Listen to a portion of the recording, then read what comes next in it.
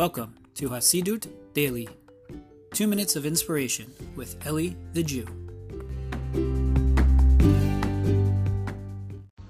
Shalom, shalom, my friends. Hope everyone's doing well. Tonight and tomorrow is Tu B'Shvat. We wanted to, famous day, kind of like the new year for trees, if you will. There's a lot to be said about that. I want to share with you a quick thought, and that basically is that this is a time also of rejuvenation. That's really what it's all about, is that we went to the winter.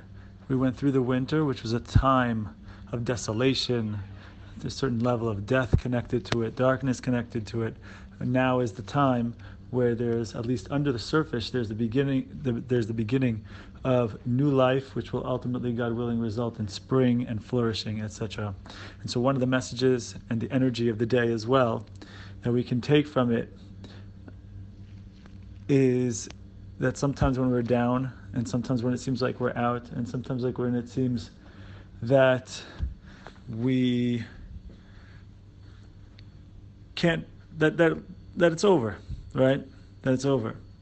The idea is that this is a time of revival, that we shouldn't give up, that not to have what's called yesh in Hebrew, not to despair, but just like the tree can come back to life and the world can come back to life, so too also we can come back to life. And so we should be blessed to take that message to heart today, and as one of the many messages of Tu B'Shvat, and God willing, we'll share in much rejuvenation this time of year, and we should be blessed with a wonderful, wonderful continued year. Have yourselves an awesome day.